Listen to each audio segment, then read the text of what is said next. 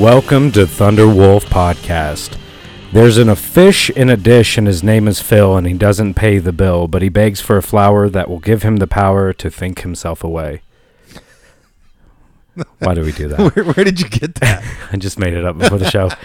We're here in my living room this time. Last time we were in my bedroom recording this episode. It's very chic. Yeah, thank you. We're in the living room. We haven't come up with a clever name for it yet because this is the first time doing the Thunderwolf podcast here. I'm Jacob. Shane is in Texas. He's on assignment, right? Yeah, he's on a remote job in Texas right now, reporting back. And our producer is in Cancun again. Would you believe it? Jesus, that lush. She's probably drinking margaritas right now. We pay her way too much. Yeah. She goes wherever she wants. I'm hoping she's getting good quality cocaine. You'd hope. Today's guest is someone who has been on Thunderwolf before, early, and has filled in when I was gone on assignment.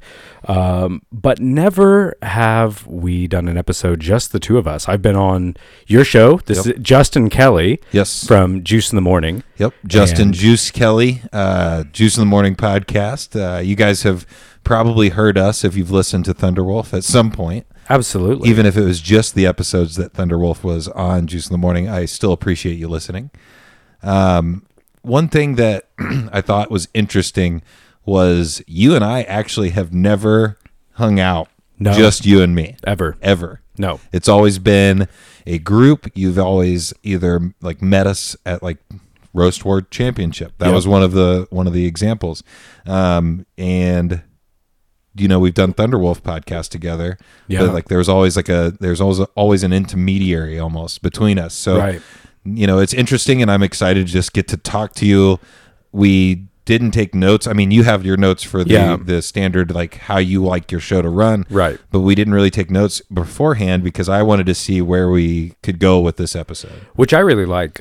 We've kind of phased here recently into a lot of interview style, interview conversations. Enjoyed Lexi Madrid, by the way. Yeah, for those who haven't listened to it, the episode right before this, I think this is like 39 or 40, whichever episode that is now. Last week's episode was Lexi Madrid with What is Comedy. She's a comedian and producer in the Indy area, and she was on, and it was a pretty cool episode explaining a lot of the inside world of stand-up comedy and comedy in general, which is something that I know later on you and I will talk about. Yeah, I fully enjoyed it, and I fully enjoyed her perspective. Yeah, because she's been in it for a lot longer than I have. Yeah, so she's been able to kind of develop the ideas and thoughts that she has around comedy, which is it's so funny because everything that you get into for the first time, like podcasting, I was like, I know exactly how this is going to go. And then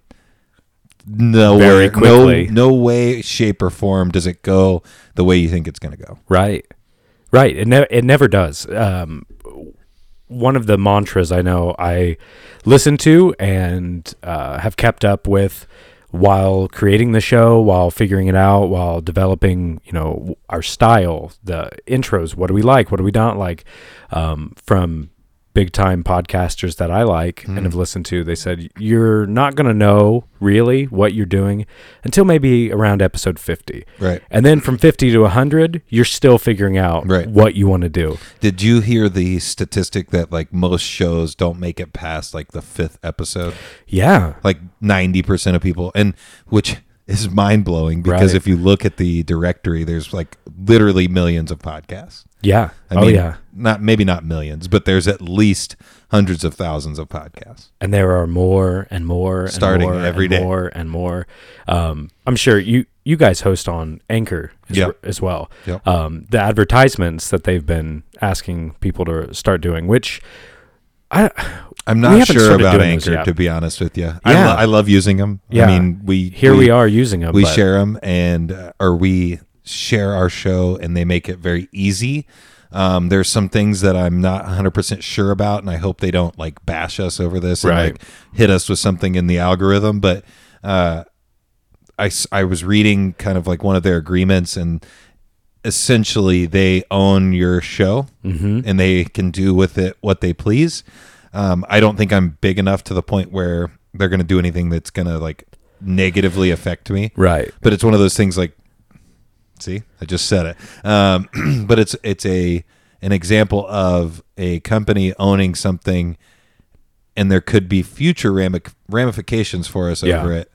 But right now it doesn't do anything, and it's a great, service. So I'm just hoping that at some point they take their time to really talk to the people that have been using them, because when we started using them, they had only been around, I think, almost a year and a half. Oh, really? And they just Spotify just bought Anchor within the last 6 months. So now Spotify owns all the shows. Spotify owns Anchor, yeah. And then Spotify essentially owns all the shows based off of that agreement that we signed when we were signing up to put our show out there. Which I'm talking about nerdy podcast stuff. No. So last week's episode was about what is comedy, and we talked with comedian and producer and discussed that aspect. But part of this episode will be exploring you and me and doing a podcast in and of itself.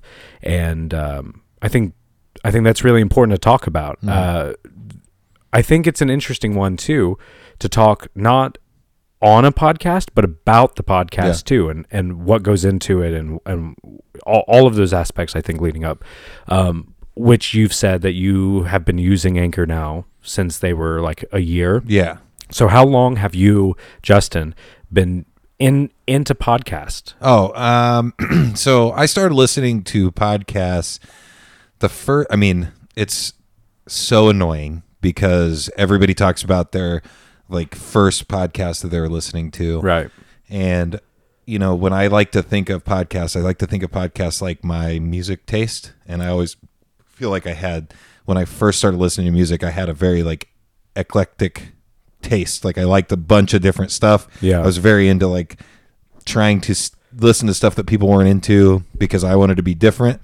But my first podcast was Joe Rogan. Yeah. And it wasn't even when he came out with it, I didn't even realize that on my phone I could just download it and listen. He was using like Ustream, and we were watching it on a TV back in the day when he and like I think I can't remember who the original producer was because I don't think it was Jamie. It was what's his name? Red Band.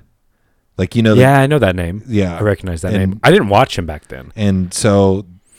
When that was going on, it was like when I was watching that was 2008-ish, 2008, 2009. And I looked at my buddy because I was at Ball State, and I was going to Ball State because I wanted to be on radio. I wanted to be on radio, television, act, sales, something in media I wanted to do.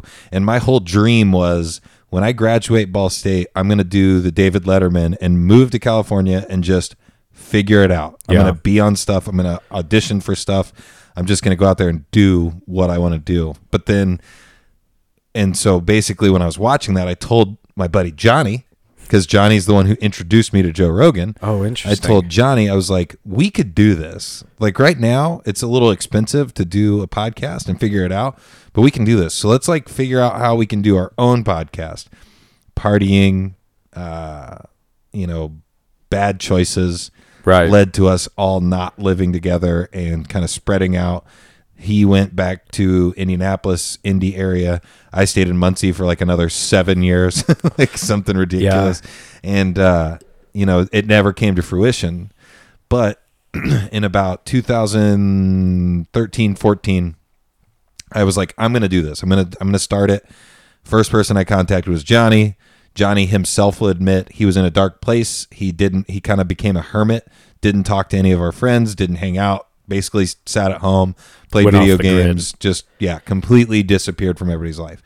So I was like, well, he doesn't want to do it, so I'm still going to start it. I'm going to do it with somebody, or I'm going to do it by myself. So I kept making excuses. Oh, equipment's too expensive, blah, blah, blah. Then my mom bought me the Behringer Podcast Studio. It's still available on Amazon. It's like $100, and it's a little mini board that will support 2 mics and I think 2 headphones. Oh, that's cool. And it'll plug right into your laptop, and you can literally start your podcast for $100. plus the hosting on Anchor, which is free now. When I started hosting, was I think I started at the lowest cost, which was like $5 to distribute it out to everywhere. But I didn't know anything about it, so I started it, got that equipment. Didn't even record my first podcast that year. Like I had the equipment, but I was like scared. I didn't know what to do. I didn't know how to actually start it. And so we actually ended up moving to Fort Wayne.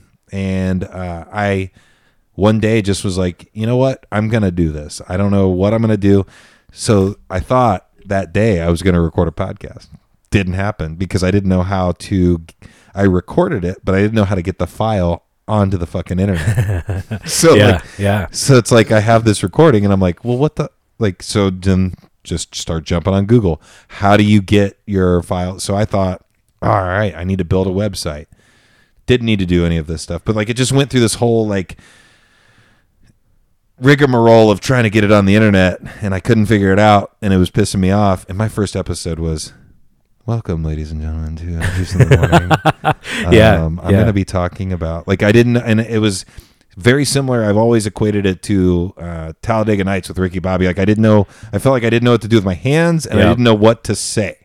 And I was completely by myself. So that was only like a minute long. I've since scrubbed that from the internet. It's still in my files, but it's not out there for people to listen to. Your first episode? Yeah, it's not available to listen to. I actually took everything up until I think my 30th episode completely off the internet. No kidding. Because my first episode was bad. The sound wasn't that great for the first 20 episodes because I didn't even know how to even deal with it, deal with the programs and things like that. And then on top of that, I'm not going to lie, I felt like I had to have at least 3 alcoholic beverages before I could get on the microphone and talk. Yeah. And so then that led to multiple episodes where me and the friend that I had over to talk on the podcast just got hammered. We had a whole episode where we talked about Game of Thrones. And then I listened back to it and I was like, there's no fucking way I can put that on the internet. Yeah, because it was just the same thing. Completely rambling. Intoxicated rambling, talking to one of my best friends. It's my wife's best friend, Casey, because we had just gotten done watching the season finale of Game of Thrones and we just sat and talked about it forever. And it just got This is like the first season, right? Yeah. One of the first couple seasons, it was it was bad. So we didn't put that out. I mean, I didn't put that out there. And, it developed from there. Like I said, I didn't have a co-host for the first year, and I did it completely wrong. And anybody listening that might be wanting to start a podcast, this is kind of a little bit of a don't do what I did situation. Because for the first year, I was like, I'm going to put out 1 episode a month for a whole year. So that's literally only 12 episodes. Right. And the way the algorithms work and things like that, once again, I'm getting nerdy about podcasting, but the way the algorithms work, they suggest that you record, I think 3 to 5 episodes and then release them sequentially, once a day for that first couple of weeks type of situation. And then that builds up your taking advantage of the new and noteworthy on Apple Podcasts. Because if you start one and it releases and then it gets accepted by iTunes or Apple Podcasts, you will be on that board of new and noteworthy. And then if you get and so you should record those, promote it a bunch before you even release the first episode. And then that way you build that audience, and then you also build the reviews, the ratings and things like that push you up the charts to where people can find you right away. And so I kind of fucked myself from the very beginning because I didn't do any of that. Yeah. And then I got to my second year, and my second year was I'm going to do 1 every 2 weeks. That's my goal.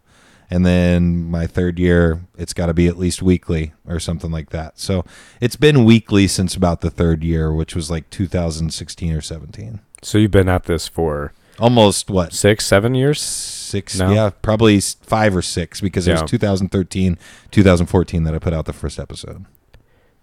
There's so many things that you said there that we had a little bit of a jump because you, with your show and your experience, helped us. We didn't have the $100 board. Right. We got the stuff right away that was recommended by because you guys knew already. You had the network of people that had fumbled around with all the bullshit equipment that because you always want to start something. That's the thing. Like, you want to start the podcast as inexpensive, because none of us really want to invest that much money into it. Right. Because we don't know what's like, if there's going to be a return on the investment. I mean, if you look back, I mean, out of all the money I spent, I'm not even close to even breaking even. Like, it's over thousands of dollars that I spent on equipment, computers, things like that. Do you guys, you have what to make money on? Do you guys have Patreon? No, and that's another thing. So I actually just posted about this on Facebook.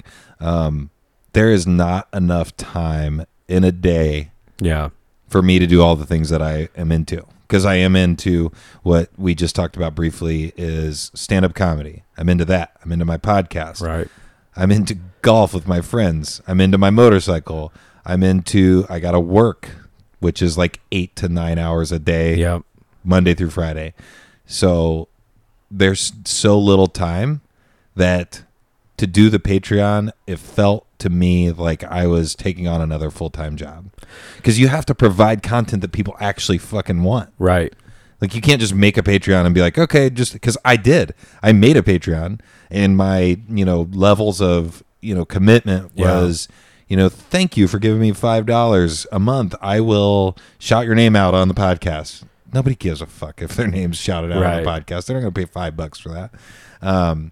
So like, I've thought about it. Like, there's another thing that, a project that I'm working on that I actually would like you to be a part of if you want to. Very interesting. A buddy of mine, I'm really into fiction podcasts. Yeah. So it's almost like back in the day, that classic like radio drama. Yeah. So a friend of mine like has War of the Worlds. Similar to that. A friend of mine has written a script that I want to get a few of us together. Like, essentially, when you're making one of those, you don't have to. It's just like making a movie or a television show. You don't have to record it in order. Yeah. So if like you decide that you want somebody to play a character, you can just record their lines, and then if you get somebody that's good enough at editing and moving things around and putting things together, you can just take those lines and put them the way they're supposed to be together. Yeah. So basically, he's written this script, and I'll just give kind of just a brief synopsis. Two men escape from prison, and when they escape, they're driving to Mexico. They're trying to get out of the country. Okay. And they end up, their car breaks down because of a mysterious force. I'm not even going to go further than into that. the details of what you'll have to listen. Yeah, exactly. Everybody out here listening to this episode right now. Yeah. And then the car breaks down. They end up in a town, and the town is frozen in time, like the 50s. Ooh. So they don't know how, like, and the men don't know that at first, obviously. Obviously this is just the intro. Like, my buddy has the whole thing in his mind of how he wants to play out. I'm just giving basically the overview of like the pilot episode. I like it. And then there's another very wild character that I think will really throw people for a loop at the end of the pilot episode. And we're going to be recording the pilot episode the 18th of January. Look, I'm not saying that you have to be there for that, but we're recording the pilot episode the 18th of January, and then I'm going to get that information and those audio recordings.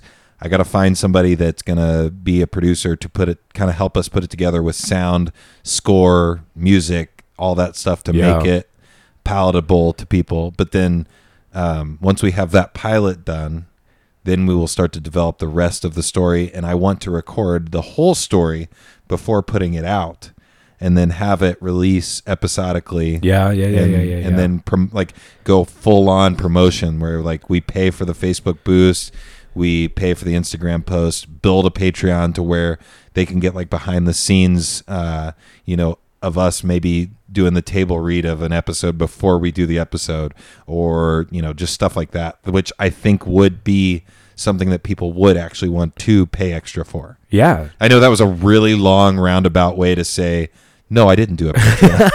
Yeah, it was very roundabout to get that. But this is the first time I'm hearing about this. And I'm very excited. I want to see to see the screenplay. I want to read it. I want to figure. I'll send you. Actually, I don't think Jake would care at all if I sent you. His name's Jake Hahn. He was on a couple of our podcasts before when we were talking the NFL. But the guy's very talented writer, very intelligent, very deep thinker. Yeah. And I think he's got tons of stuff that he's written. We want to make a movie at some point, but none of us have any idea how to do that. So. Yeah. Yeah. I've been involved in an indie film once. But I would have absolutely no idea how to start or how to light. Yeah. I don't know. I don't know. We talked briefly before we started, and I hope AP hears this. The AP is a audio Nazi. Yep. On top of that, AP made some, because I was telling him about it, because I was like asking him advice, because he's done videography, he's done photography, he's done a lot of that stuff. So I asked him, how hard would this be to do? And he said, dude, it's going to be a fucking difficult task to get that done. He was like, you're going to have to give up golf with your buddies. Yeah. Your lighting, color, like colorization, having a big enough memory on your computer to be able to even edit it and put it on there. Like he made a lot of really great points that are like, that kind of blew my mind. But that's where my mind shifted to audio drama, because that's a lot less intensive. Yeah, it's very doable, right? Like, just thinking it through right now, this is the first time I've heard about it, so I'm just processing all of this and processing some of it into the microphone since we are doing a podcast. But no, I don't know who does that. Like, I can't really think. There's a couple podcasts maybe that I can think of who kind of tell stories or are more improv-y kind of idea. But I can't think of anybody who's doing a full out written drama episodes. It's interesting because there is a lot of them. There's a production group called Earwolf, and they do a lot of a Wolf Brother. Yeah, there you go. They do a lot of like fiction. So there's one that I'm listening to that right now that is called, I want to say it's Wolf 359. But I'm not 100% sure on that. Hold on, let me look it up here real quick, because I do suggest people, if they're interested, Wolf 359. So more wolves. Yeah, exactly. It's so like they're just trying wolves. to steal your idea here. They're if you were created wolves. Sorry to interrupt on that one, but we created wolves. You did. Yeah, the concept, the actual animal, just throwing that even out the there. look of it. Yeah. That was from us. Like, we did that. Like, most wolves are really nice and like friendly to you, but when you look at the Thunderwolf artwork, they're not nice. No, you guys are not nice. You guys are aggressive. No, Merker Mark really put to pen and paper, our idea of what a wolf was, which was really great. But to the 359 Wolf, it's like it's a science fiction podcast. So basically, it's a crew of a spaceship that is outside of our galaxy. And the main character is a audio communications officer, and his job is to search by quadrant the cosmos, basically, to see. He sends out audio signals, and he also listens to see if he hears any others. And the whole fiction behind it is he is listening for that, and he when he opens an episode, he's like, hello, faithful listeners, because he's just kind of fucking off at his job. Yeah. And they turned it into a whole story, and then there's a bunch of crazy shit that happens. I'm not going to get all into it like I did with the other thing, but basically it just develops into a story that opens up from there. And it's very beautiful how they did it, because it starts off, and you can almost see how the thing develops, just like our podcast, where they were like, oh, I bet we could do this. Yeah. And then they expand it, and they have a crazy like scientist officer that's doing experiments on the crew. And then they've got the ship commander that's like always like getting on him because he's not doing his job. And it's just good. It's it's great for long trips. And I know that other people listen to them as actual entertainment, but for me, if I'm going on a long trip, I'm like, I Google top 10 audio drama podcasts, and then I'll download one. This one has like 80 something episodes, and I'm like halfway through. So when I go on another trip, I'll listen to the rest. That's really cool. And I think that we could produce a show like that that it may not be big here in Indiana, but there's clearly an audience because these people are starting complete production companies to do full audio drama, and it comes from them creating shows like that. I would love to do that kind of thing too. It's something that I went to school and wanted to get into acting because I love it. I love the drama. I love character work. Very fascinated by it. So I'm learning about these audio dramas that are existing from you right now. Yeah, you just got to check them out. It's literally, it's exactly like radio in like the 40s and 50s. Yeah. Is that like kind of the time frame that they were doing? Yeah, I think that's it. Radio dramas and things like that, like the Lone Ranger and stuff like that. That can all be done.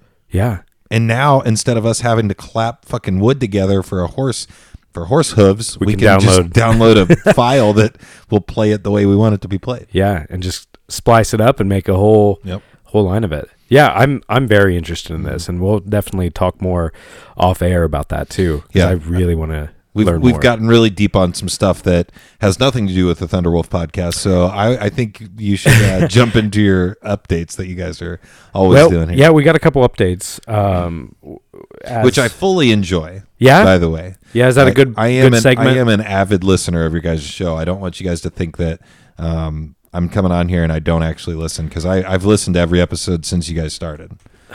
Thank you. Yeah. That's really touching. I really mean that. And I've told you guys probably outside of the podcast when we've been hanging out, I can only really realistically keep up with about 4 podcasts. Yeah.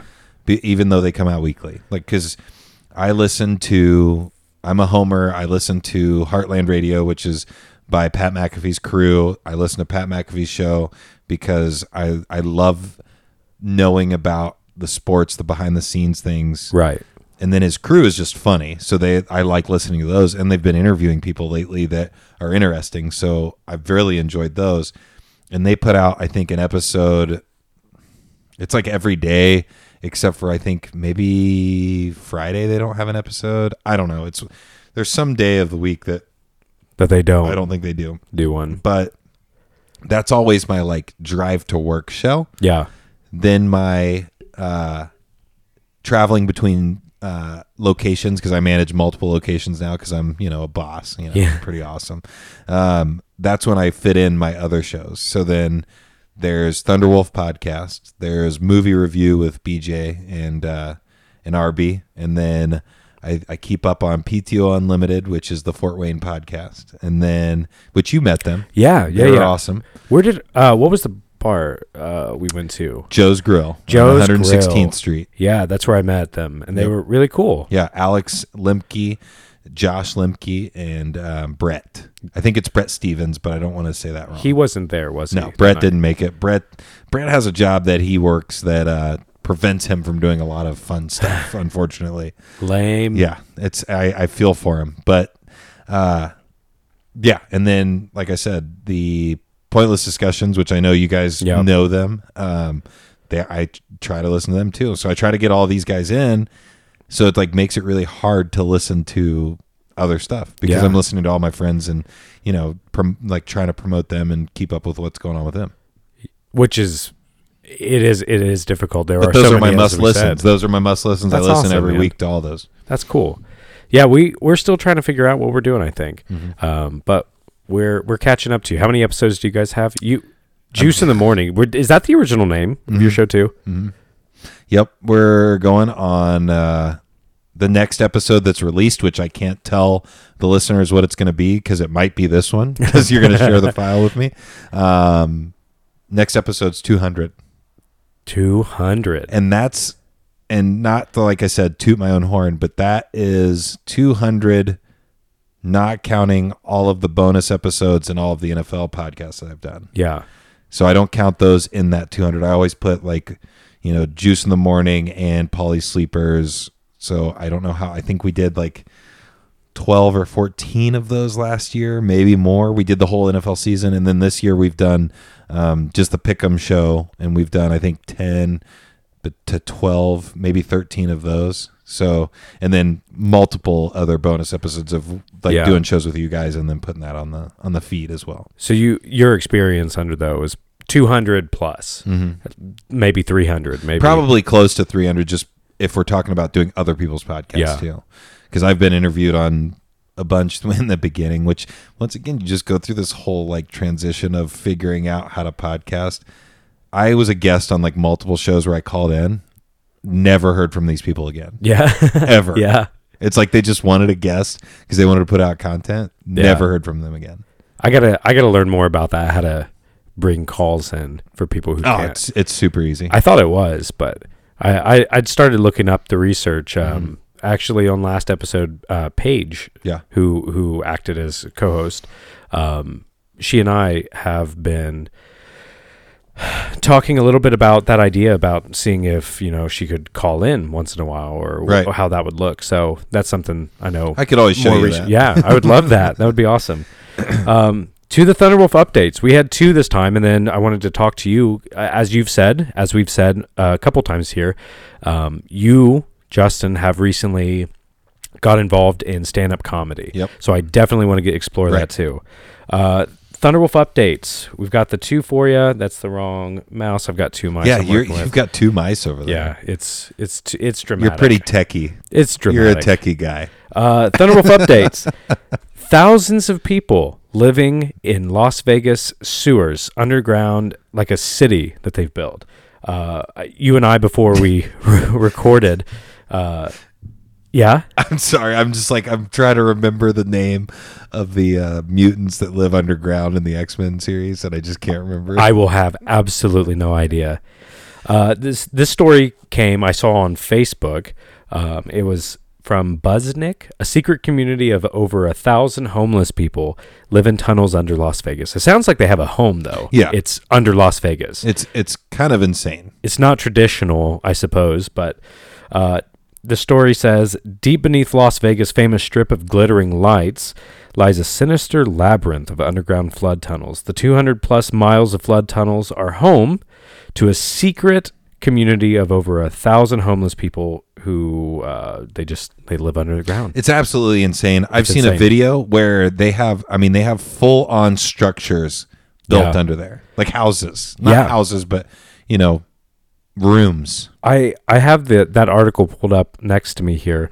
I'm trying to position it so you can Yeah. see it too. I mean, there's bunk beds, Yeah, they're way more room for activities. It was cool too to see some of how they built these constructions.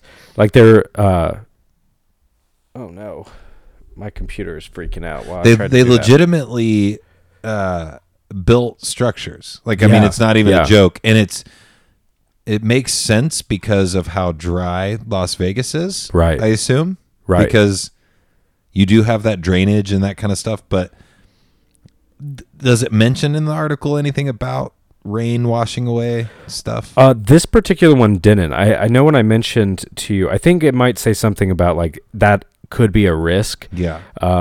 But this article didn't go into it much, which is something I want to explore more. Is these people's lives? Essentially, by the way, the name of the underground mutants, they're basically Morlocks. That's what it is. Morlocks. Morlocks. That was like if you watch the old cartoon that doesn't hold up very well. Yeah. It's like they just like put all of the gross, ugly, like disgusting mutants Underground. Yeah. They just tucked them away, Yeah. and they Like the one that like his power is like shooting boogers out of his fingers. or Gross. something. Like that's how underground he with fights you. people. You're not allowed in our upground camp. Yeah, exactly.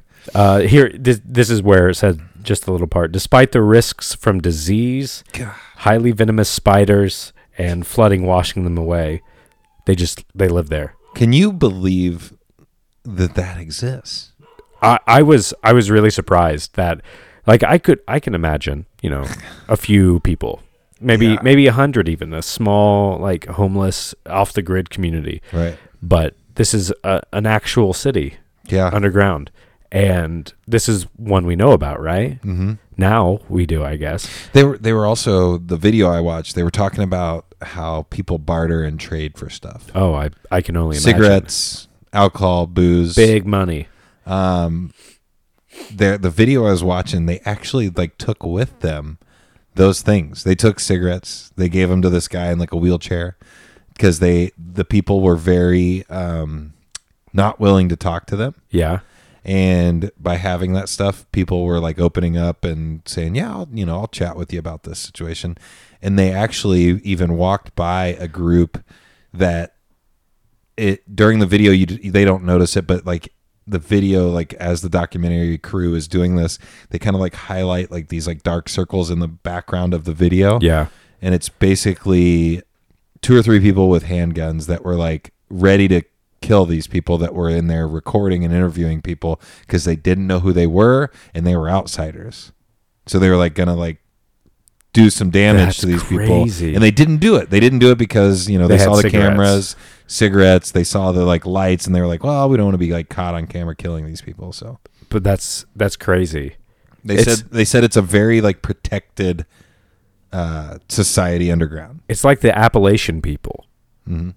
I don't know the Appalachian people. The mountain people. Oh, okay. In Appalachia, who they're similar in that way. Like you don't come up to those people. You don't invade their area unless invited. Right. You don't show up. Or the reverend that was killed by the tribe on the island because he was trying to go there to preach Christianity to them.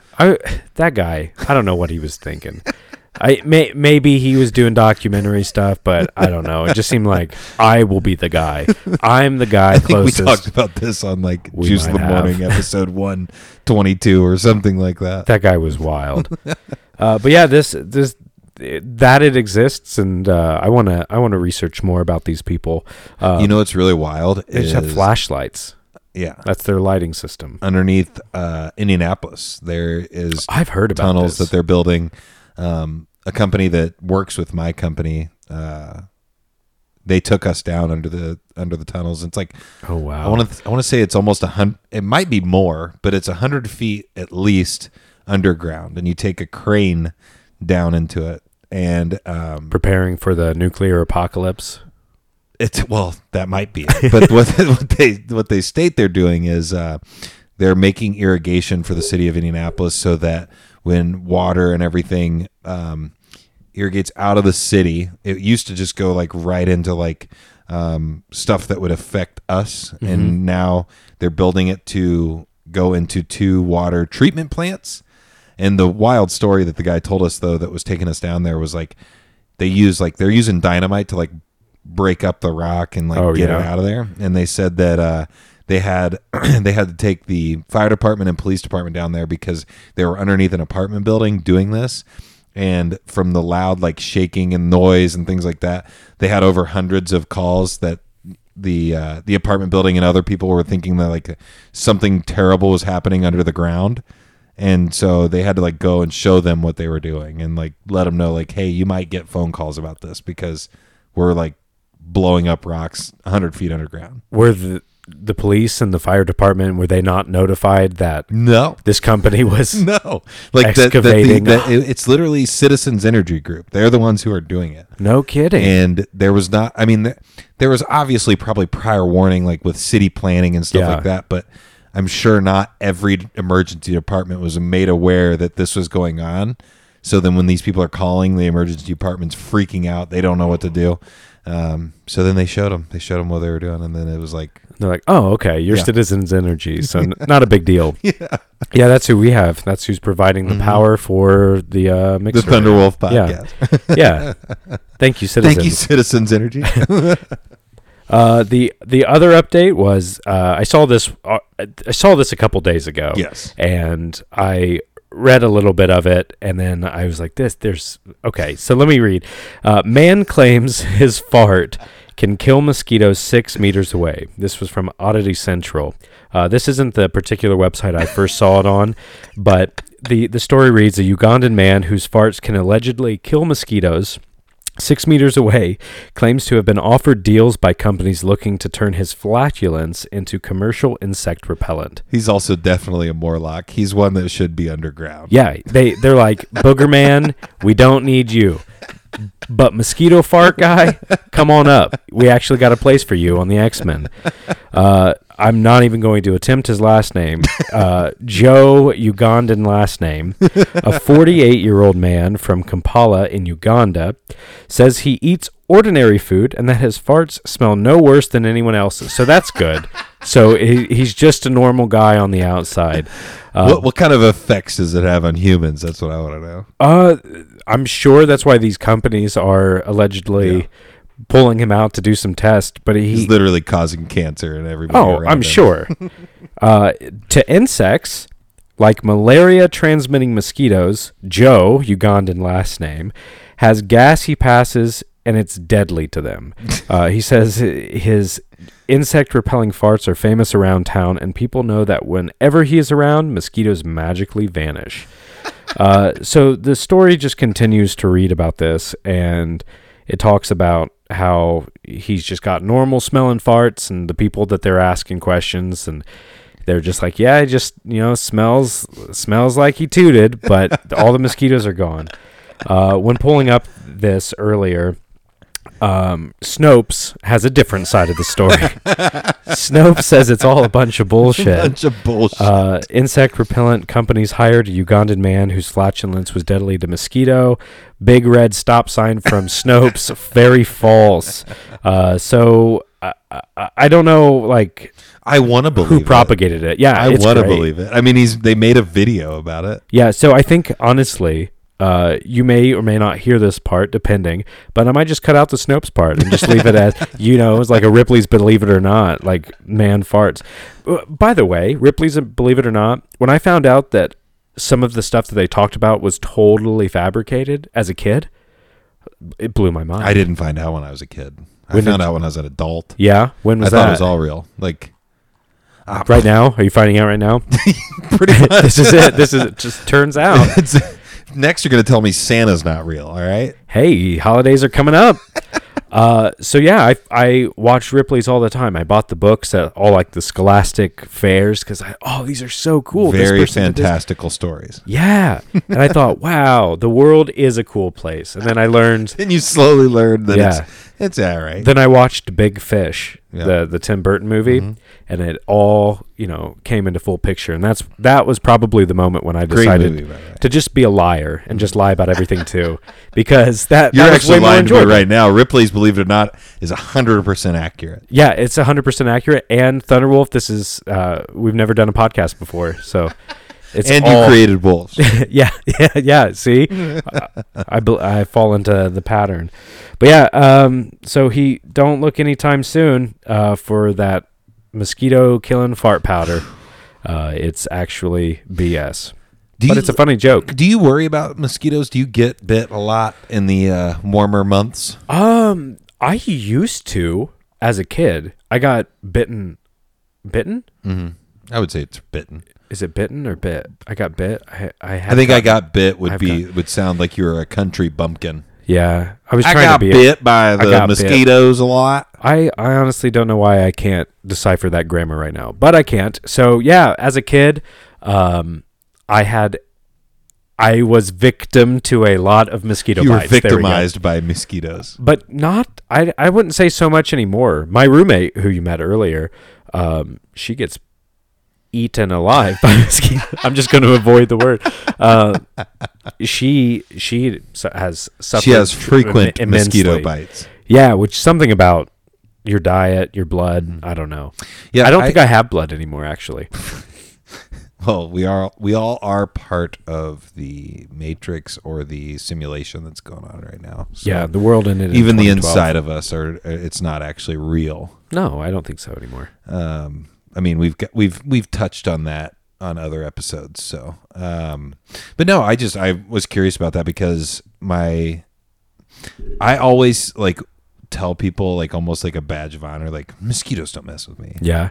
But then a day or two after event, it's almost like delayed onset mosquito bites because I don't feel them on me at an event. Yeah. I don't even feel them the next day, but 2 days later. Oh, they're there. It's really bad. And I'm itching all over the place. And I'm scratching right now. And I'm hoping that everybody listening feels wild, phantom itches. That's a really interesting phenomenon, isn't it? Yeah. When somebody starts talking about bugs or insects. If you mention mosquitoes, any kind of insects around my wife, she instantly feels itchy. I do that when people mention lice. I used to work at a school, and when it was just nope, I've got it, I'm done. I have never in my life come into contact with lice ever. Like I never even had like a kid in my class have it. I had them as a little kid. How did I hated it? Did it like? Did you know you had like? Did you understand what was going on, or were you young enough that it was like, I don't know what lice is? But No, I was trying to think back to the age. my little brother and sister had it Maybe too, 7 or 8. but I wasn't living at home at the time. So you didn't have to mess with them at all. Exactly. Never came into contact with it. I remember where I was because it was a traumatic thing. Like I've Oh, yeah. never liked bugs. Mm-hmm.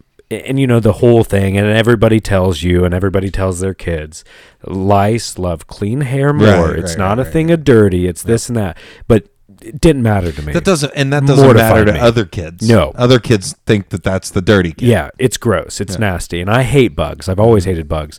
But I remember I was watching TV once. Little kid, old house. We had a rocking chair upstairs, and I loved the rocking chair. And I would sit in it, and I had this green blanket, and I had it up on me. And I remember it was like this dark green, so you could see anything on it really well. And my head itched, and I scratched, and I was watching TV still, and I looked down because I saw movement on and then there was a little white, louse crawling along. That would freak me the fuck out. And I grabbed it with my fingers and just squeezed it and just held it between my fingers, and all of my hair was standing up. You know, what little arm hair you Stressed out. Yeah, straight up, cold sweat immediately. I was like, oh no, I'm gross. I'm nasty. I have this. It's bugs. Put it on tape and then like folded it over as I'd seen done. I grew up on the country, so that's what you did with ticks, or that's what interesting. You did. I'd never heard of that. So I folded it over on like clear tape so that I had the specimen so I could show it. and that's awesome. And I carried it downstairs. I would not have thought of that. Yeah. And I was like, Mom, look. She was like, oh, shit. Yeah. You've got lice. Yep. Turns out somebody, in the school had it, and it was probably around, I don't know, winter time or something. Right. Hats and coats are all touching each other. Together. Yeah. So I got it, and it was mortifying. That was the only time, but since then, I mean, bugs and kids with, and it happens. But good thing I'm not a parent. I would kick that kid out. Like I said, I've been super lucky. I've never been around it at all, ever. So like gross. We've never even had, like, I don't remember even having a kid that had it, and then we had to have our hair checked. Like I don't remember any of that. Ugh. And then they wore the school nurse wore the latex gloves and the toothpick and like the comb. Oh, I can feel it now. You could, I hate them. Hate bugs.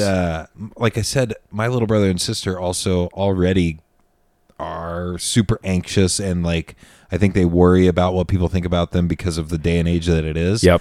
And I mean, when they were 7 or 8, 6 maybe, they had it at home, and they had to like trash bag everything up, clean everything, go through the whole cleaning process. Oh, you know what? I'm getting that feeling. I'm getting that itchy feeling. There it is. I did it to myself like a spooky story.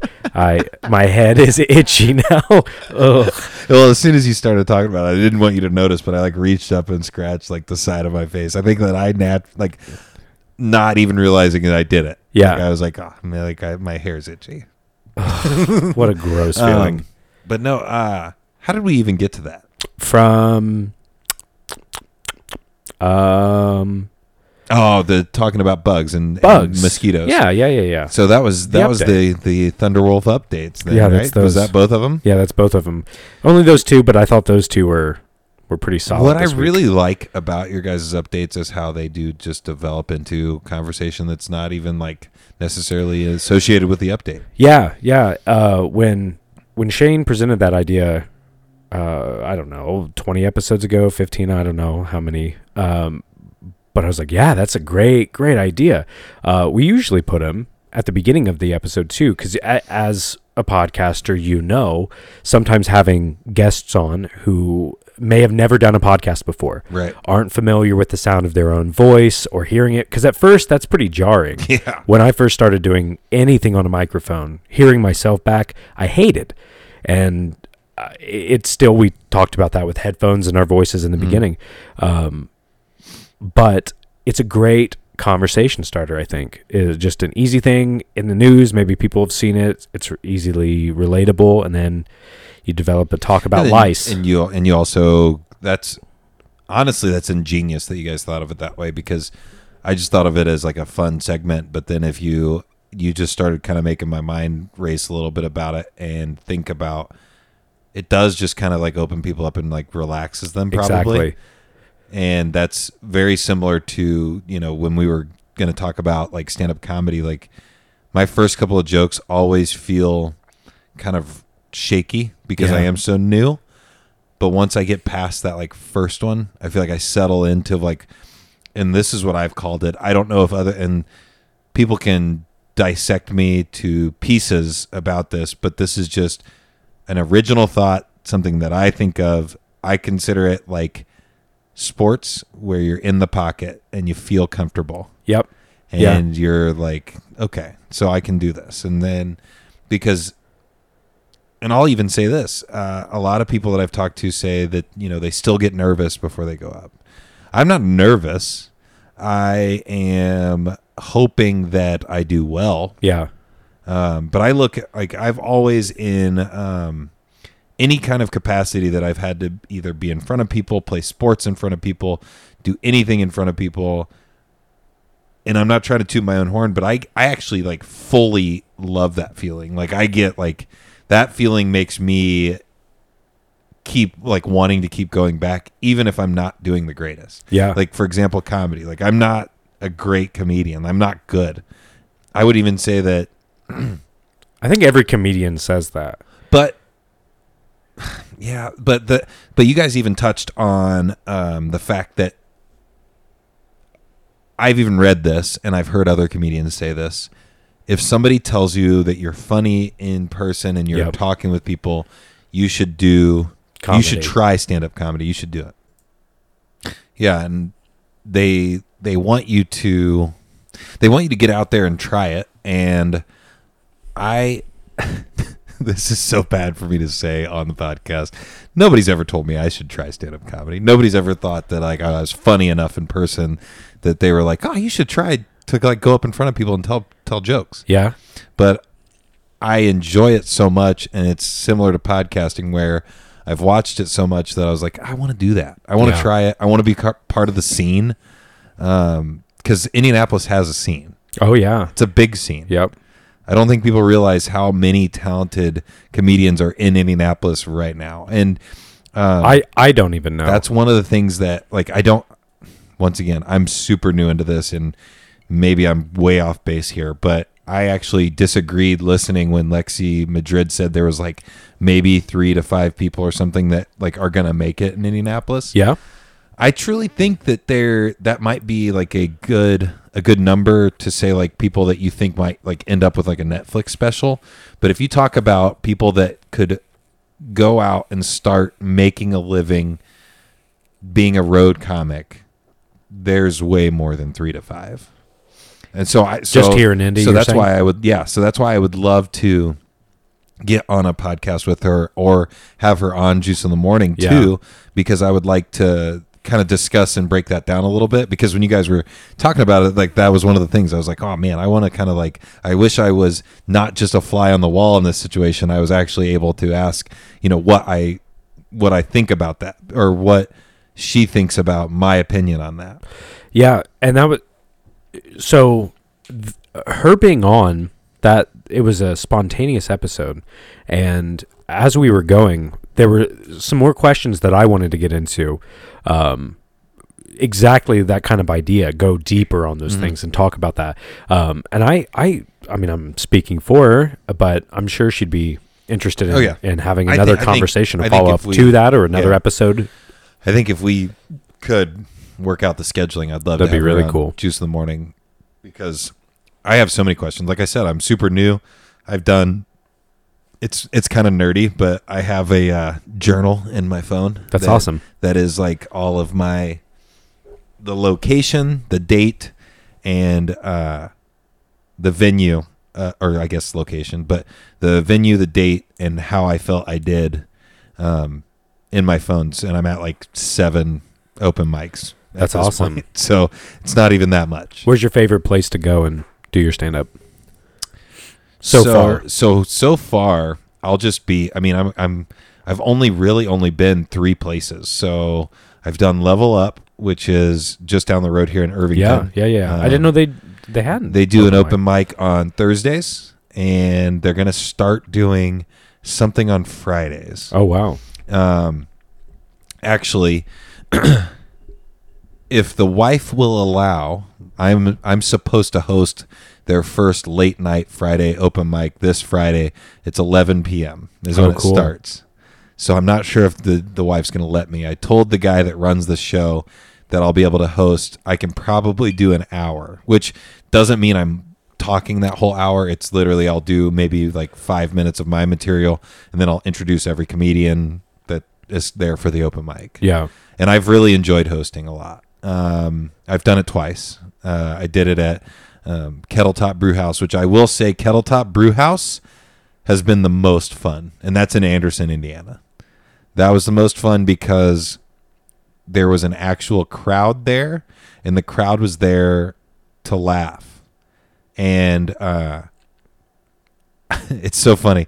My third open mic was Kettletop that I actually really tried. My first open mic was like almost 2 years ago at Kettletop, and I wrote a bunch of stuff, and then on the way there, Shane and I went together to do an open mic together. And on the way there, I was like, nope, fuck this. I threw everything out the window, and I was like, I'm just going to tell a story I've told 800 times in my life about me pooping my pants at Ball State, like at Dill Street. Like, because I've told that story so many times. I know all the beats. I know how to do it, and I think it'll be funny. So I did that, got a couple of laughs, didn't go back up to do stand-up comedy for over 2 years. And then, but Kettletop is the best because, and in my opinion so far, because the show is well run. Kyle Buck runs the show. Okay. I think he is from Anderson up there, or he lives in Anderson. He runs the show. He always really does a good job of setting it up so that it's entertaining for the crowd. So the crowd's there and ready to laugh. Yeah. And they're regulars there. That has to make a difference. Right? And like I said, it was my third open mic, and I felt like I didn't crush like to where it was laughing the whole time. Yeah. But at the end, I was like, after my third open mic, I was like, this is easy. I'm going to do great. I'm going to be amazing at this. Very next one, terrible. Bombed it?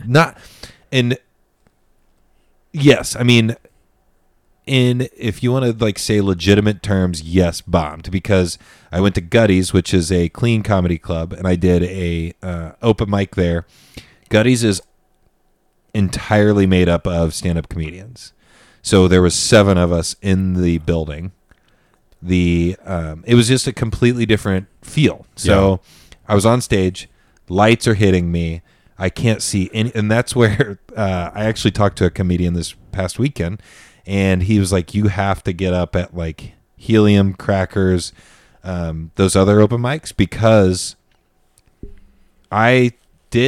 because they were like, you'll build bad habits doing bar shows, because you'll start, you can see the audience, you can interact with the audience, you can kind of play off of their emotions, their reactions, you can kind of see if something's working or not working, whereas when you're on stage with all the lights, you can't really see people that well. Yeah. So you can't, something that might work at the bar show is not going to work on that stage. So he was like, you have to get up and do that stuff. And so when I went up on this Gutty's stage, lights are bright, can't see anybody in the audience. A lot of these comedians had already seen me do jokes before, so they know what's coming, so it's not going to make them laugh. So then when I didn't have any of the laughs, I kind of panicked. Like, I just panicked. Like, I freaked out. I messed up my my opening line, like my straight line, and then messed up the punchline because I was thrown off because I knew I had messed up the beginning. Right. So it just threw me off completely, and I sucked. Like, I felt horrible. Like, I got off How long stage. was your set? 5 minutes. 4 or 5 minutes. Yeah. But it felt, that 5 minutes felt longer than any other 5 minutes I'd ever done. Yep. And I was like, I got to like the midpoint, or like my I guess maybe even like 3/4 of the way through, and I had never had this like clear thought, and it was like, just get the fuck out of there, just get out of there, like finish, like just be done, like don't try to be funny anymore, just like finish, Just it. accept it. Yeah. And so I just like kind of like finished up my last joke, and I was like, all right, I'm Justin, thank you, you guys have been great, and I just stepped off stage and just sat down and watched the last guy. And the last guy was funny. His name's Haas Ridgway, and he's kind of a country guy. Yeah. And he's a clean country comedian. He had really good stuff. Is he was still funny. performing too? Yeah.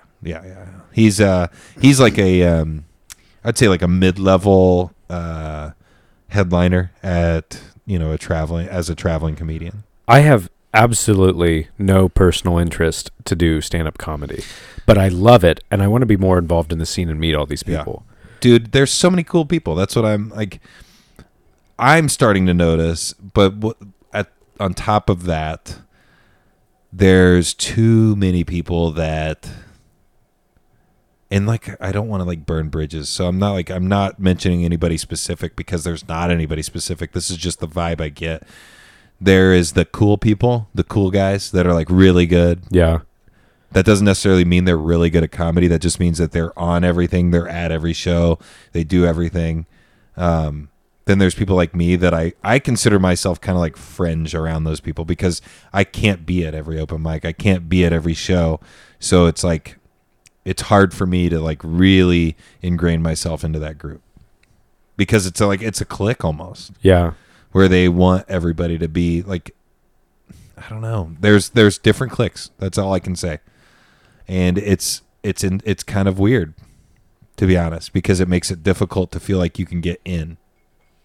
Even though there is a large group Yeah. that are very welcoming and very friendly and want you to succeed and be a part of everything. But then it feels like the scene dictates what success is. It's an interesting, I think that's a very interesting scenario, because I think I'm not involved, and I, like I said, don't plan to be, but on the outside looking in, and just off of this information, I really want to become part of these and go to them more and see myself. But if it's almost the people who are going to all of the shows, who are showing up to all the open mics, who are headlining on all of these different places, they've almost created like a vetted hierarchy. Yeah. Which on first glance I could see, but as somebody starting out and going, how that would be difficult to get into. Right. And at the same time, it almost keeps a perimeter of quality to what they do, like right? I said, to flip it on its head, you don't want somebody that is like myself to come in and be like, oh, this guy should be on a show. Yeah. A paid show. Like, no, I shouldn't be on a paid show. But at then once again, I go into the flip side of things, where I feel like I am networked enough with a lot of people and enough people that I feel like I can get people to shows. So that automatically builds a currency for me, because it's your cigarettes for the underground people, right? right, exactly. That's 100% true, and accurate. Like, I know it's not a big deal, and I don't want to come off sounding like I'm a complete asshole, which this might come off sounding like an asshole, so I'm going to say it anyways. I've done 7 open mics. Yeah. And I've already had the opportunity, because people are very generous and nice to me, and I feel like we get along and are, I feel like I'm a likable person. I've been asked to host a paid, I told them I don't want to be paid, because I don't feel like I'm bringing anything like of value to the table besides my couple of stupid minutes that I've worked on for 7 open mics. Yep. But I've already been invited to be part of a show that is like a show. And there's a lot of like open micers like myself that have been doing this for a long time that were not invited to do a show. I think that I may not be the funniest person, but I feel like I'm going to be likable enough that I'm going to be able to be a part of the community and be a valuable part of the community. Yeah. That's what I'm saying. That's what I'm saying to all of the stand-up comedians out there that are, way better than me. Like, I completely appreciate your guys' art and the thing that you do, but I also want people to appreciate the fact that I'm going to be able to bring something to the table. I don't know if that makes sense. Yeah. I might just be kind of rambling about it. No, so what you're saying is you're better than them, and they... I'm kidding. Yeah, I'm going to tell everybody that I'm the best out there. Listen, I've done 7 now, okay? I'm pretty much an expert. How many have you guys done? You know what I mean? 7's all you need. Yeah. No, but seriously, I can get that. I can understand what you're saying there. I even have like an idea it's not even a joke. It's just kind of a thought on stand-up comedy, that stand-up comedy is very similar to the corporate world. Yeah. You don't have to be the best at your job to have success. You just have to be likable. Yeah. People just have to like you. And if people like you, that doesn't necessarily mean you're the funniest fucking person in the room, but people like you. You bring people to a location, they pay money to be there. You're already a commodity. Yeah. Even if you think back on resource management and creation, right? Yeah, if you think back on Dane Cook, one of my favorite, one of his specials. I don't want to say he's one of my favorite comedians, Right. but one of his specials, The Vicious Circle, that time period where he was just killing MySpace and social media. He was everywhere for a hot minute. He was wasn't literally everywhere, and everybody knew who he was. But any person that creates comedy as an art and writes comedy as an art and is very passionate about what they do can go and look at that and say, yeah, that's not the best comedy ever in the world technically, but he was literally selling out arenas right. of people and he had that huge following. So even if he went into one of those arenas and felt like he had a bad night, there's hundreds of people, thousands of people laughing. Yeah. How can you distinguish that as a bad night? I mean, I guess he would know because he's done it, but like I said, it's not the best, but he put asses in seats and he made money for the people that put on the shows. Yeah, and I might be way out of element too. But that's something that I do often enough that I know that I have something to say about, being out of element too. I think Dane Cook offered what we talked about last episode with Lexi, which is something you and I are just talking about now, is that relatability, the relatability of the time, I think, more than anything. So Dane Cook at that time was the most popular? One of the most popular right? At that moment, yeah. At that point, because his material resonated with the people. Right. So it's not being the best of all time or comparison of that. It's, I guess, success in comedy is how relatable you can be in the very now. Is that would you say that's true? Yeah. And I would also want to say, because of the person I am and the fact that I'm not able to go out to every open mic and work out new material all the time, I'll tell you right now, my writing process is, when I think of something or a joke, it probably is different than a lot of people, which maybe it's not. Maybe it is similar because, like I said, I'm so new into it. But my writing process is, will this joke be able to stand up? Could I tell this forever? Right. And that's the way I'm looking at it, because once again, I'm not the funniest person. And when I write jokes, it takes me a long time to get to something that I think even people are going to laugh at. And then when I actually tell it on stage, yeah, it takes a minute for me to actually edit it down or change things to where people are actually going to laugh at it. And I think, to me, it's almost like pulling teeth to get stuff together. So because I've got the 5 minutes I feel comfortable telling right now, not great material, not crushing material, but I've written 2 other things on top of that I've tried recently that I think is going to be really funny. One is okay. The other one's god awful because I don't have it memorized. I can't regurgitate it perfectly. And that's so frustrating because you feel like it came from your brain. You should be able to say it. You should be able to tell it. And I have a hard time with that. So I think it's going to take me a long time to build up a large amount of material that I can remember off the top of my head.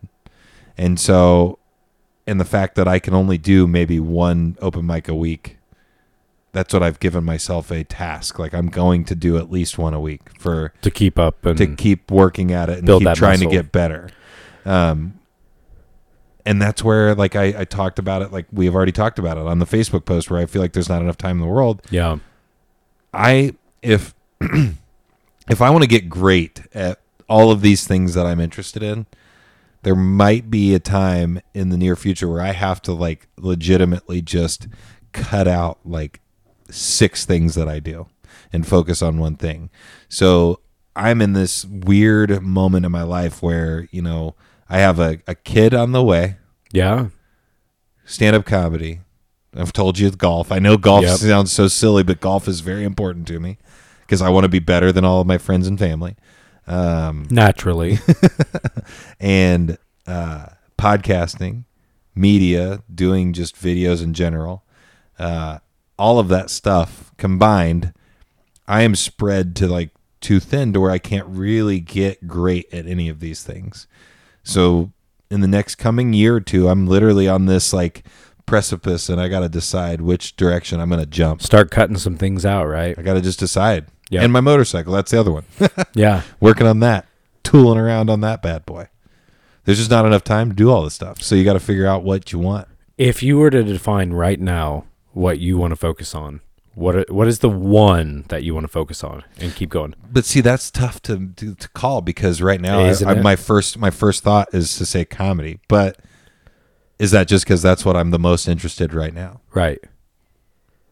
Because what if I decide, oh, I don't need to ride my bike, I'll sell my bike, I'll get rid of my golf clubs, I'll get rid of the podcast, I won't do the podcast, I'll just do podcasts when people invite me on.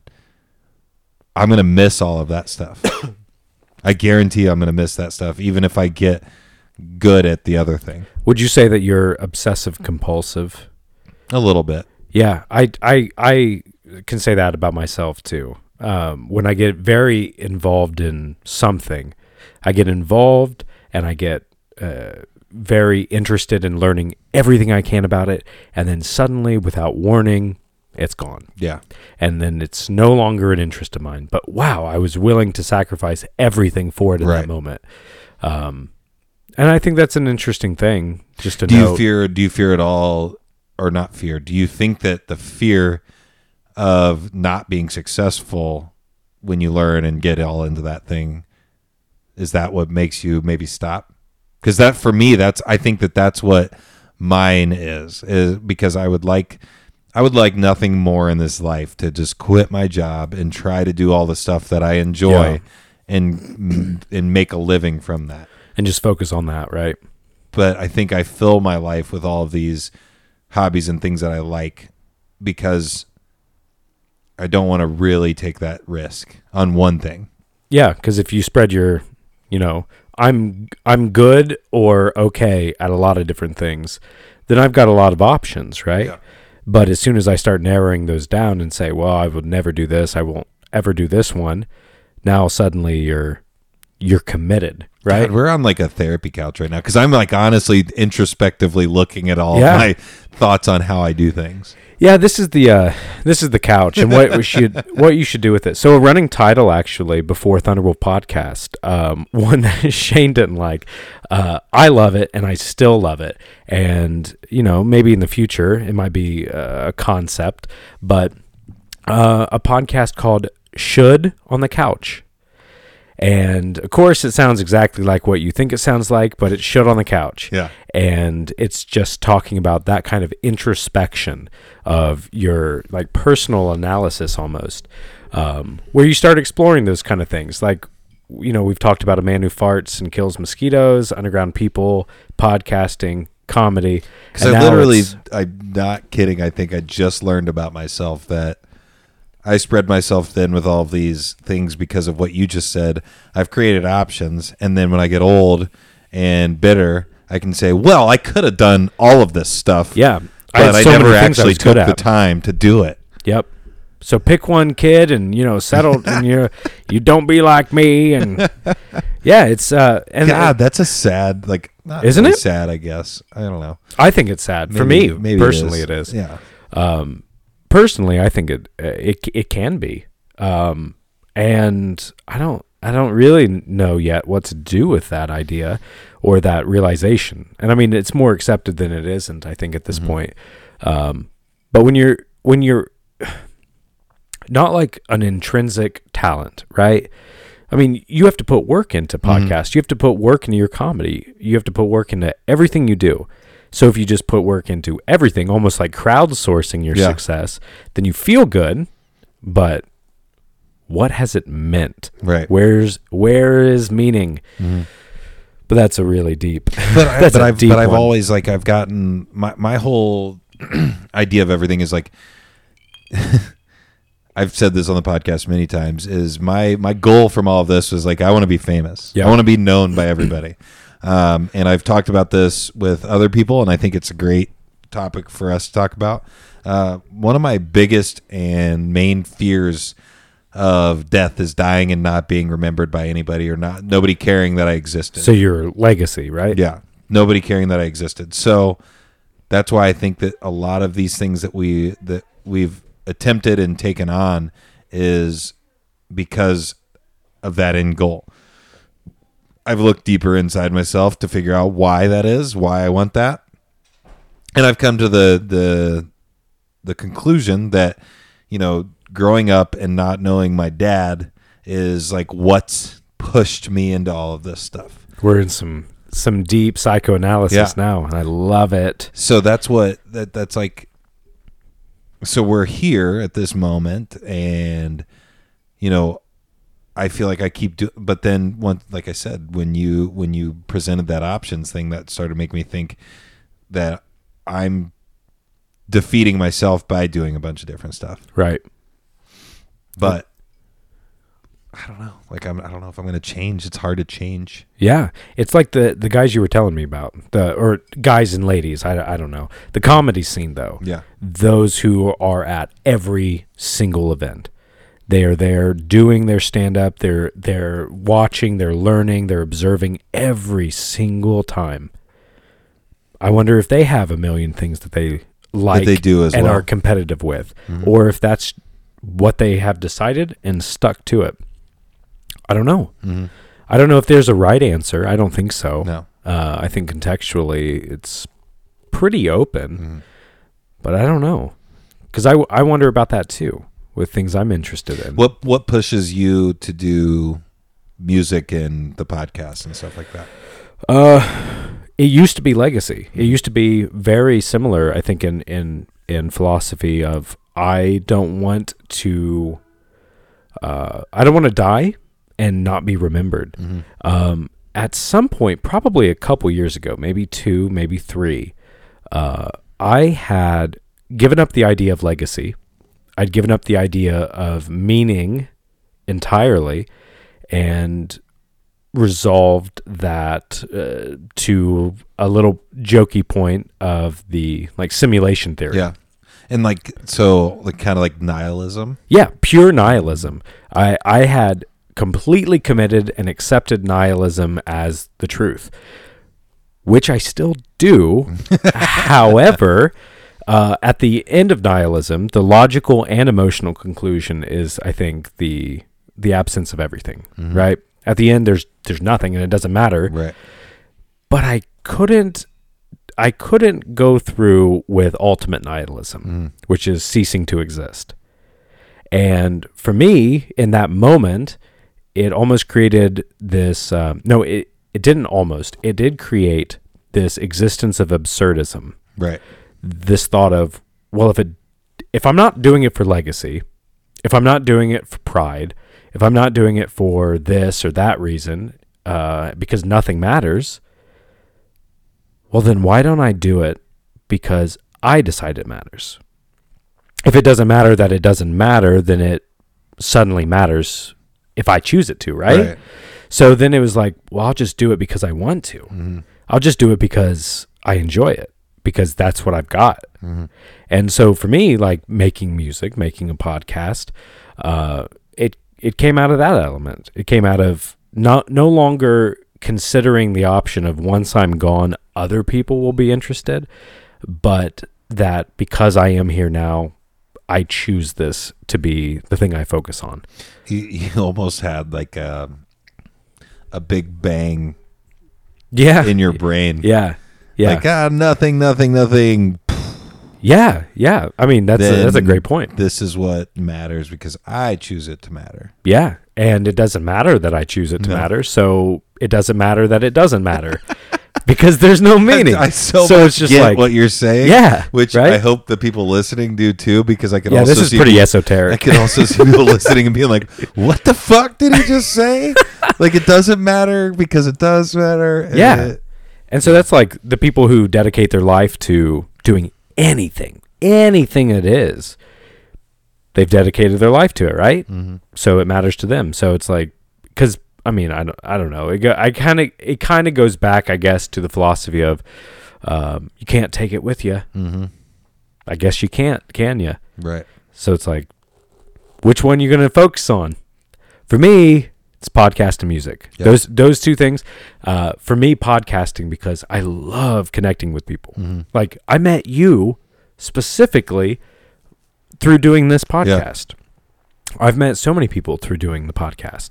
Same with music now. I've been very interested. I'm sorry to interrupt you, but I've been very interested in the relationships that you've made online, and then you're meeting those people for the first time. Yeah, like to talk to them on the podcast, like Stevens with the episode about Natalia. Yeah, loved that. Yeah, loved that. It was so cool, and it was very surreal. Yeah, he and I had been friends on Facebook for several years. It's so crazy, as we had decided and discussed, and then we met in real life and said, let's put our talk down on microphones. Yeah. You know, why not? Yeah. And it was cool. It's so cool. And the people I've met, I can't think of, you said, was it Josh and Alex, right? Mm-hmm. Terrible with names. Josh and Alex from PTO Unlimited. That's it. I met them. I'm going up there, Fort Wayne, January 24th, I think. Not the 18th, because that's when project starts. Right. So 24th, I think that's exactly why, because I kind of tried to push it out just so that everybody could plan for it and everything. But yeah, the 24th, I'm going up there to do their podcast, PTO Unlimited. I'll come up there with you. It'll be a surprise Thunderwolf guest too. You got to talk to them, but I think you could. They don't know it yet, but you can ride with. I'll drive. Here comes Thunderwolf. And I'm super excited for it. I'm slightly nervous because I haven't really talked to the wife about it a whole lot, but they talked about possibly going out afterwards, and I've gone out in Fort Wayne. I'm not driving back if I go out in Fort Wayne. No, I love Fort Wayne though. Fort Wayne's a cool place because I've had some long nights I used to live up there for 3 years. Yeah. But yeah, so your drive is because you like to do it. Yeah. Yeah. And you want to do it. Yep. As of right now, that's the motivation. Where does your creativity for writing music come from? Oh God, I don't know. I have absolutely no idea. Because I've listened to your lyrics; they're fucking good. So, I appreciate that. So, I always am curious about that because, like I said, when I sit down to write, I'll tell you something interesting, and I hope any comedians or I hope Lexi listening to this kind of can give me some insight. I can't just sit down to write. I have to be reading a book that's talking about comedy or like an interview with comedians before I can get those fucking gears rolling to where I can actually write something. I don't know if that's normal or if that's just my brain not being ready to just sit down and write. Like maybe if I trained myself to sit down and write, I could get into it and do it. I am absolutely not an expert on that process in any way. Do you make time to sit down and write, or do you just? For me, does it come from inspiration? It comes usually suddenly and out of nowhere, and I have to drop what I'm doing and listen to like this channel. It's almost like a I've described it before, and this sounds clinically insane. I absolutely know it. But it's almost as if there is somebody who has walked up and starts speaking these things into my ear. And I have to take it as I hear it, when I hear it, or it goes by the wayside. One of our songs with the Tribes, The Regulators. Love it. That song, I told the band when I was writing that song, there was no deliberation on that, right? There was no, I'm going to write a song now. It is time for me to contribute, and I must write lyrics at this point. It was like 2 a.m, 3 a.m, and I had plugged my phone up, set my alarms, went to sleep, right? Was laying down, trying to go to sleep, falling into that rhythm of going to sleep. And I found for myself, I had terrible nightmares, like night terrors a few years ago. We talked about that. Yeah. Sleep Comedy. paralysis, that Yeah, kind of stuff. yeah. So listening to comedy or somebody laughing or somebody telling jokes doesn't even have to be great. Mm-hmm. That helps me. And so it was just background noise, as it usually is.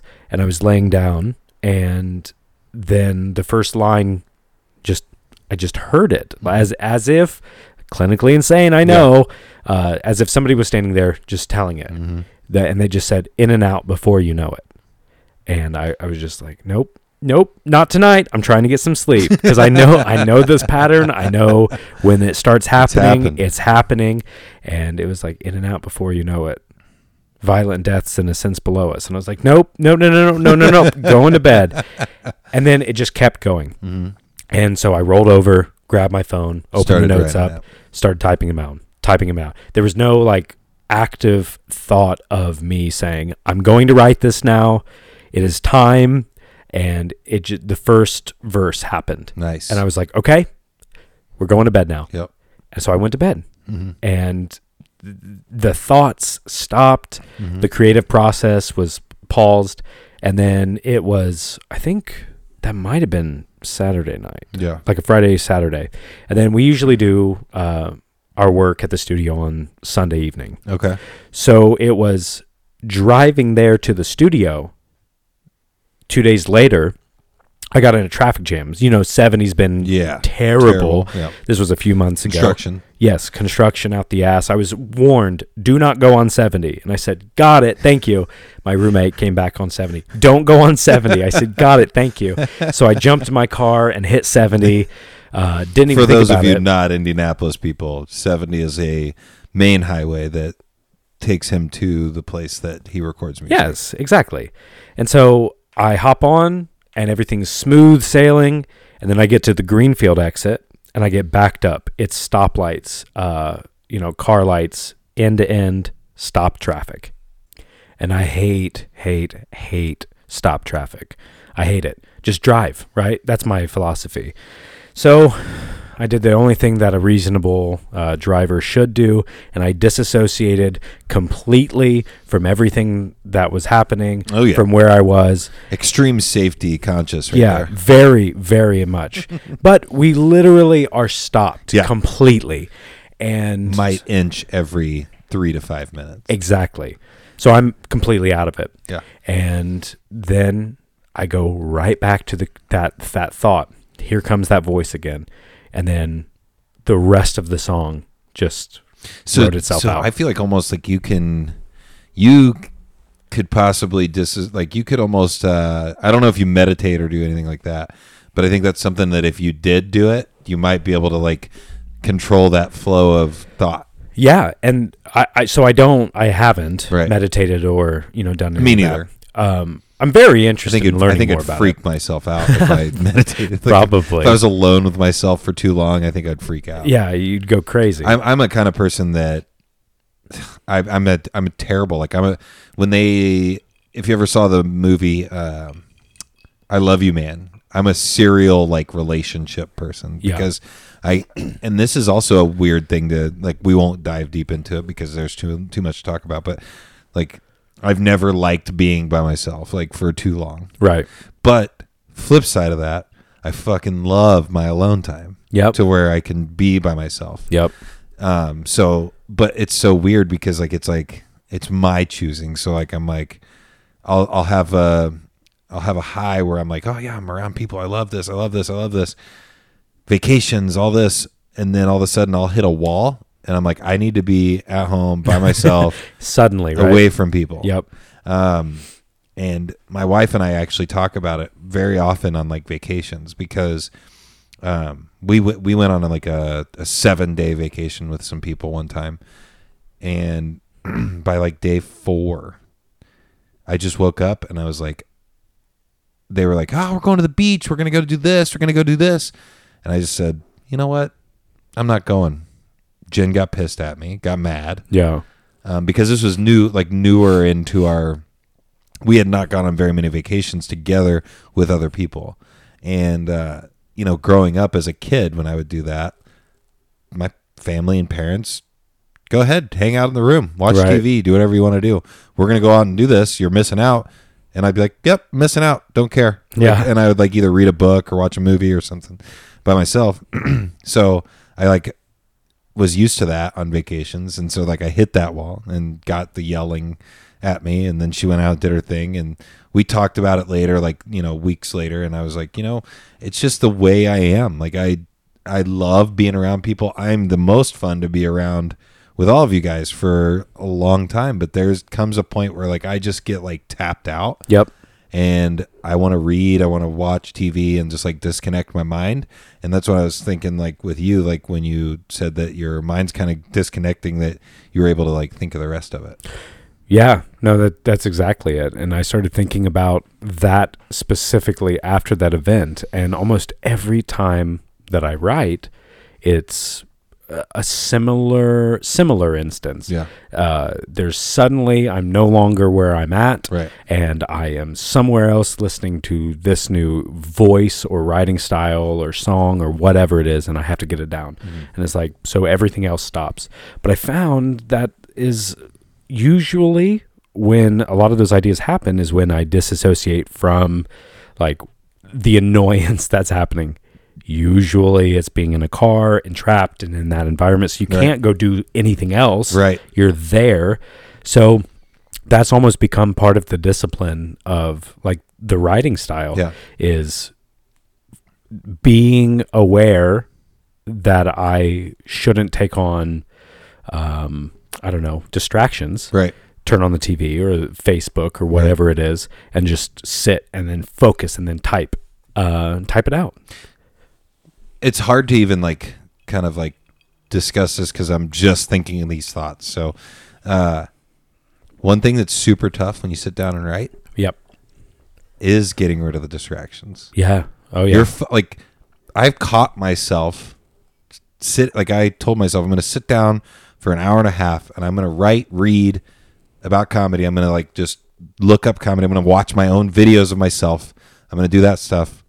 And I catch myself thinking, I wonder if like somebody replied to this on Facebook, or if I wonder if somebody like commented on this or something, or I wonder if, did I get a text while I was sitting here? Did I feel that vibration? Like it's almost like a sick feeling, and I don't like it. It sure is. And I've started just leaving my phone in another room when I go to write.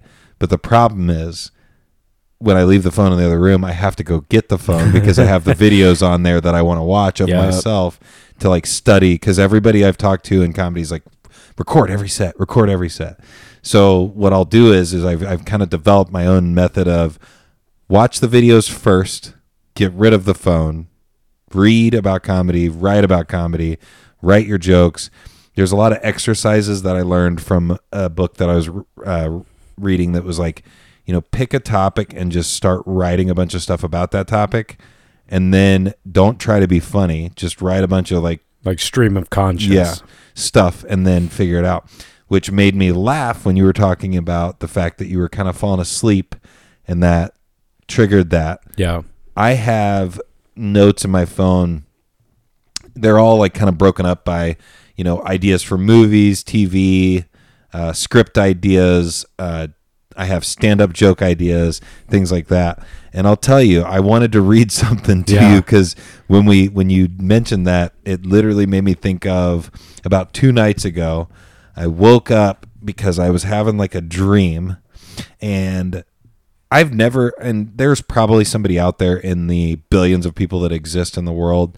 I'm not unique, but I've never met somebody in person that has dreams the way I do, where I have dreams where it's not first person. I'm literally watching it like like a camera above everything, and it's me, or it's even strangers sometimes, and I'm just watching the interaction and like almost thinking about the interaction almost as like a higher power over this stuff.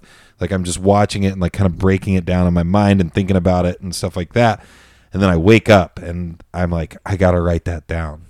And I wrote in my joke book or my joke notes section, and I just want to read this word for word because this is what I woke up and put in my notes. Strange noises, jet engines, lizard, reptilian part of the brain, reminding you it could all end any minute, make you think of things that will end your existence, a bomb, plane crash, that hot breath on your neck as you're caught doing something you're not supposed to be doing. Something like this happening multiple times, like you'll probably need a hip replacement someday, just someday. Like, what I'm trying to break down in my mind what I was thinking and what I thought was funny about that, because I remember waking up from this dream and this thought that I wrote in my phone laughing. But I have no idea. None of that is funny. That's almost like weird. Yeah, it's very weird. So, it's very weird and like poetic. Yeah, so like it's funny that I'd never heard that, right? That was the first time that you've shared that with me. And what was the part? Can you read that again about the lizard brain part? So I said strange noises, jet engines, lizard, reptilian part of the brain, reminding you it could all end any minute, make you think of things that will end your existence, a bomb. That right there, the make you think things that will end your existence. I've never heard you read that part before. But the opening weird intro of this Thunderwolf episode was, there's a fish in a dish and his name is Phil, and he doesn't pay the bill, but he begs for a flower that will give him the power to think himself away. Both of those are just, what the hell? Yeah. What does that even mean? It's just like stream of conscious weird shit. Right. But both of those have the essence of thinking yourself out of existence, right? What a weird thought. It's so weird, man. It is. And I didn't even think about the tie it together from the beginning. I had no idea until you read that. Yeah. I thought, wow, that's serendipitous, isn't it? And I know where it's coming from, like my mindset, because like I remember thinking on the plane when I flew to Tampa to see the Colts game with my little brother. Yeah. It was like almost like a Christmas gift for my family. My mom bought the plane tickets. My uncle bought the tickets to the game. So it was kind of like a free trip for us. We stayed with my uncle, everything like that. But I remember on the plane, no matter how confident I am that I'm going to arrive safely, I'm going to take off safely, when there's like a sudden jolt on the plane, I instantly think something's fucking wrong and we're going down. Like it's a natural reaction. Like I don't even consciously notice it. I get that feeling, like I'm like that scared feeling that I hate in my life. And that's where I think that my brain was like kind of thinking about that we always have these things that happen in the world around us that are our like self-preservation, like fears that happen all the time. And I have like irrational fears, like, but we just kind of put them to the back of our head, don't think about them. But like, I mean, I've had dreams where I'm like sitting in my room and I hear like a loud noise, and I look out the window and it's like the Citizens energy. It's like the rushing up it's like the rushing cloud of like an atomic bomb just went off, and then I just like go to black and I'm dead. I'm not even kidding. Like I will hear loud, crazy noises. Like it might just be construction or the citizens energy blowing up stuff underground. Yep. And I'll instantly think like, this is it. And then that half second passes and like, you're still that's there. Stupid. Like, why did I think that? That's so stupid. But I do. I have that like, And I think that's that's the reptilian part of your brain, or the unevolved part of our brain that still thinks that death is around every corner. Hasn't caught up yet to our reality, That's which is not kind around of every still. corner. It's still kind of around, but we've limited the caution, right? But it's just so funny that my fucking like unconscious Yeah. brain thought of that and I was then like, thought it was funny. Hey, this is a joke. This is funny. There's something funny here. Write it down in the joke I'm folder. laughing. Let's write it down in there. We are at 1:40, so we'll probably Jesus, wrap up. I'm soon. sorry, No, man. I no. didn't know that. I love it. Did not feel like it was 140. No, it certainly didn't to me either. I think to complete the thought and then to talk about what's going on in your life. Yeah. You were talking about being on stage, Mm-hmm. doing a podcast, just as what we said. It doesn't feel like when you know you're in, as you said, the zone, right? Mm-hmm. It doesn't feel like time has the same effect. Yes. For me, to tie it even to what the last story you said about flying to Tampa, Mm-hmm. for me, the metaphor of being on a plane, the whole process, that's what it's like. That's the zone for me. That's what Right. I call it. When Paige, she had never done a podcast Mm-hmm. before last week. So after we recorded, we listened to it again, and I was talking, she had a lot of really great natural beats when she was aware to change subject, to bring Yeah. something back, etc. And I said, like, you'll find when you're doing a podcast, when you're doing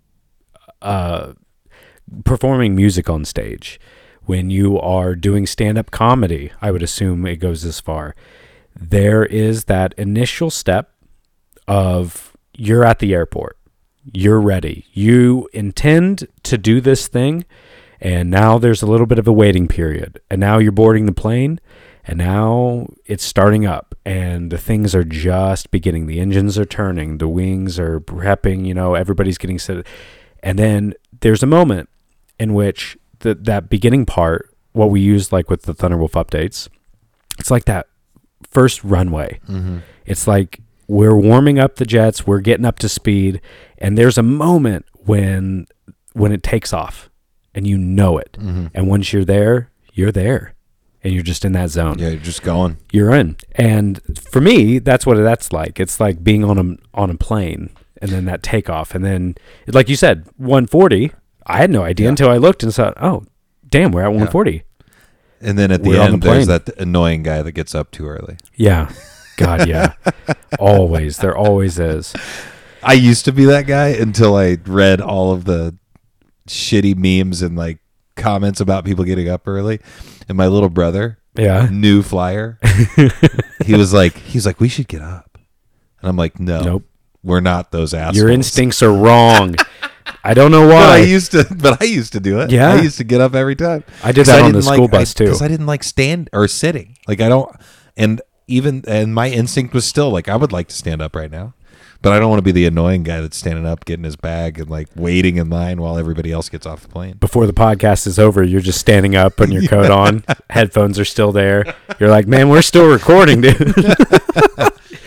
No, I hope this episode was as fun for your listeners as the enjoyment I get out of listening to it when it's you and Shane. Yeah. No, 'Cause Shane brings a lot of I think very good comedy and also very good points. I think he spaces out. I think his comments when you guys do have other guests on to where he has real, like I said, I feel like everything he says is calculated and great. And then I also think that you do the same thing, but at the same time, I think you also push it to some of the deeper levels sometimes. Yeah, I've always said if there were two of me on the show, no one would listen because it would just be too weird and too deep. Maybe that's Which what is happened fair. with us. Which I love. Everybody turned this off 40 minutes ago. No, but Shane, if you're listening to this, I'm hoping to get this out tonight, tomorrow. So for listeners, it should be 12/19/19. Yep. So I think that's a Yep. cool day to release that. But Justin, I've had a fantastic Yep. time. Thanks for having me. Just the two of us for the first time Yep. in our Hanging out. friendship and podcast careers. Tell the people at home, what you have going on in your life. Are there shows coming up you're doing? Are there new episodes coming out? There's tons of stuff. It's actually, like we said, spreading thin. Friday, 12/20/19, in case this didn't come out before then, there was a Roast War Championship at Vern's Place in Washington Street. It's the last free show. So every show after Vern's is going to be at Crackers, and it will be a ticketed event. Cool.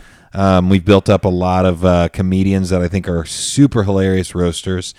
We've built up a community of people that come and watch. Vern's is just too small. Nothing against Vern's. Great place, great atmosphere, great food, great drinks. The bartenders are great.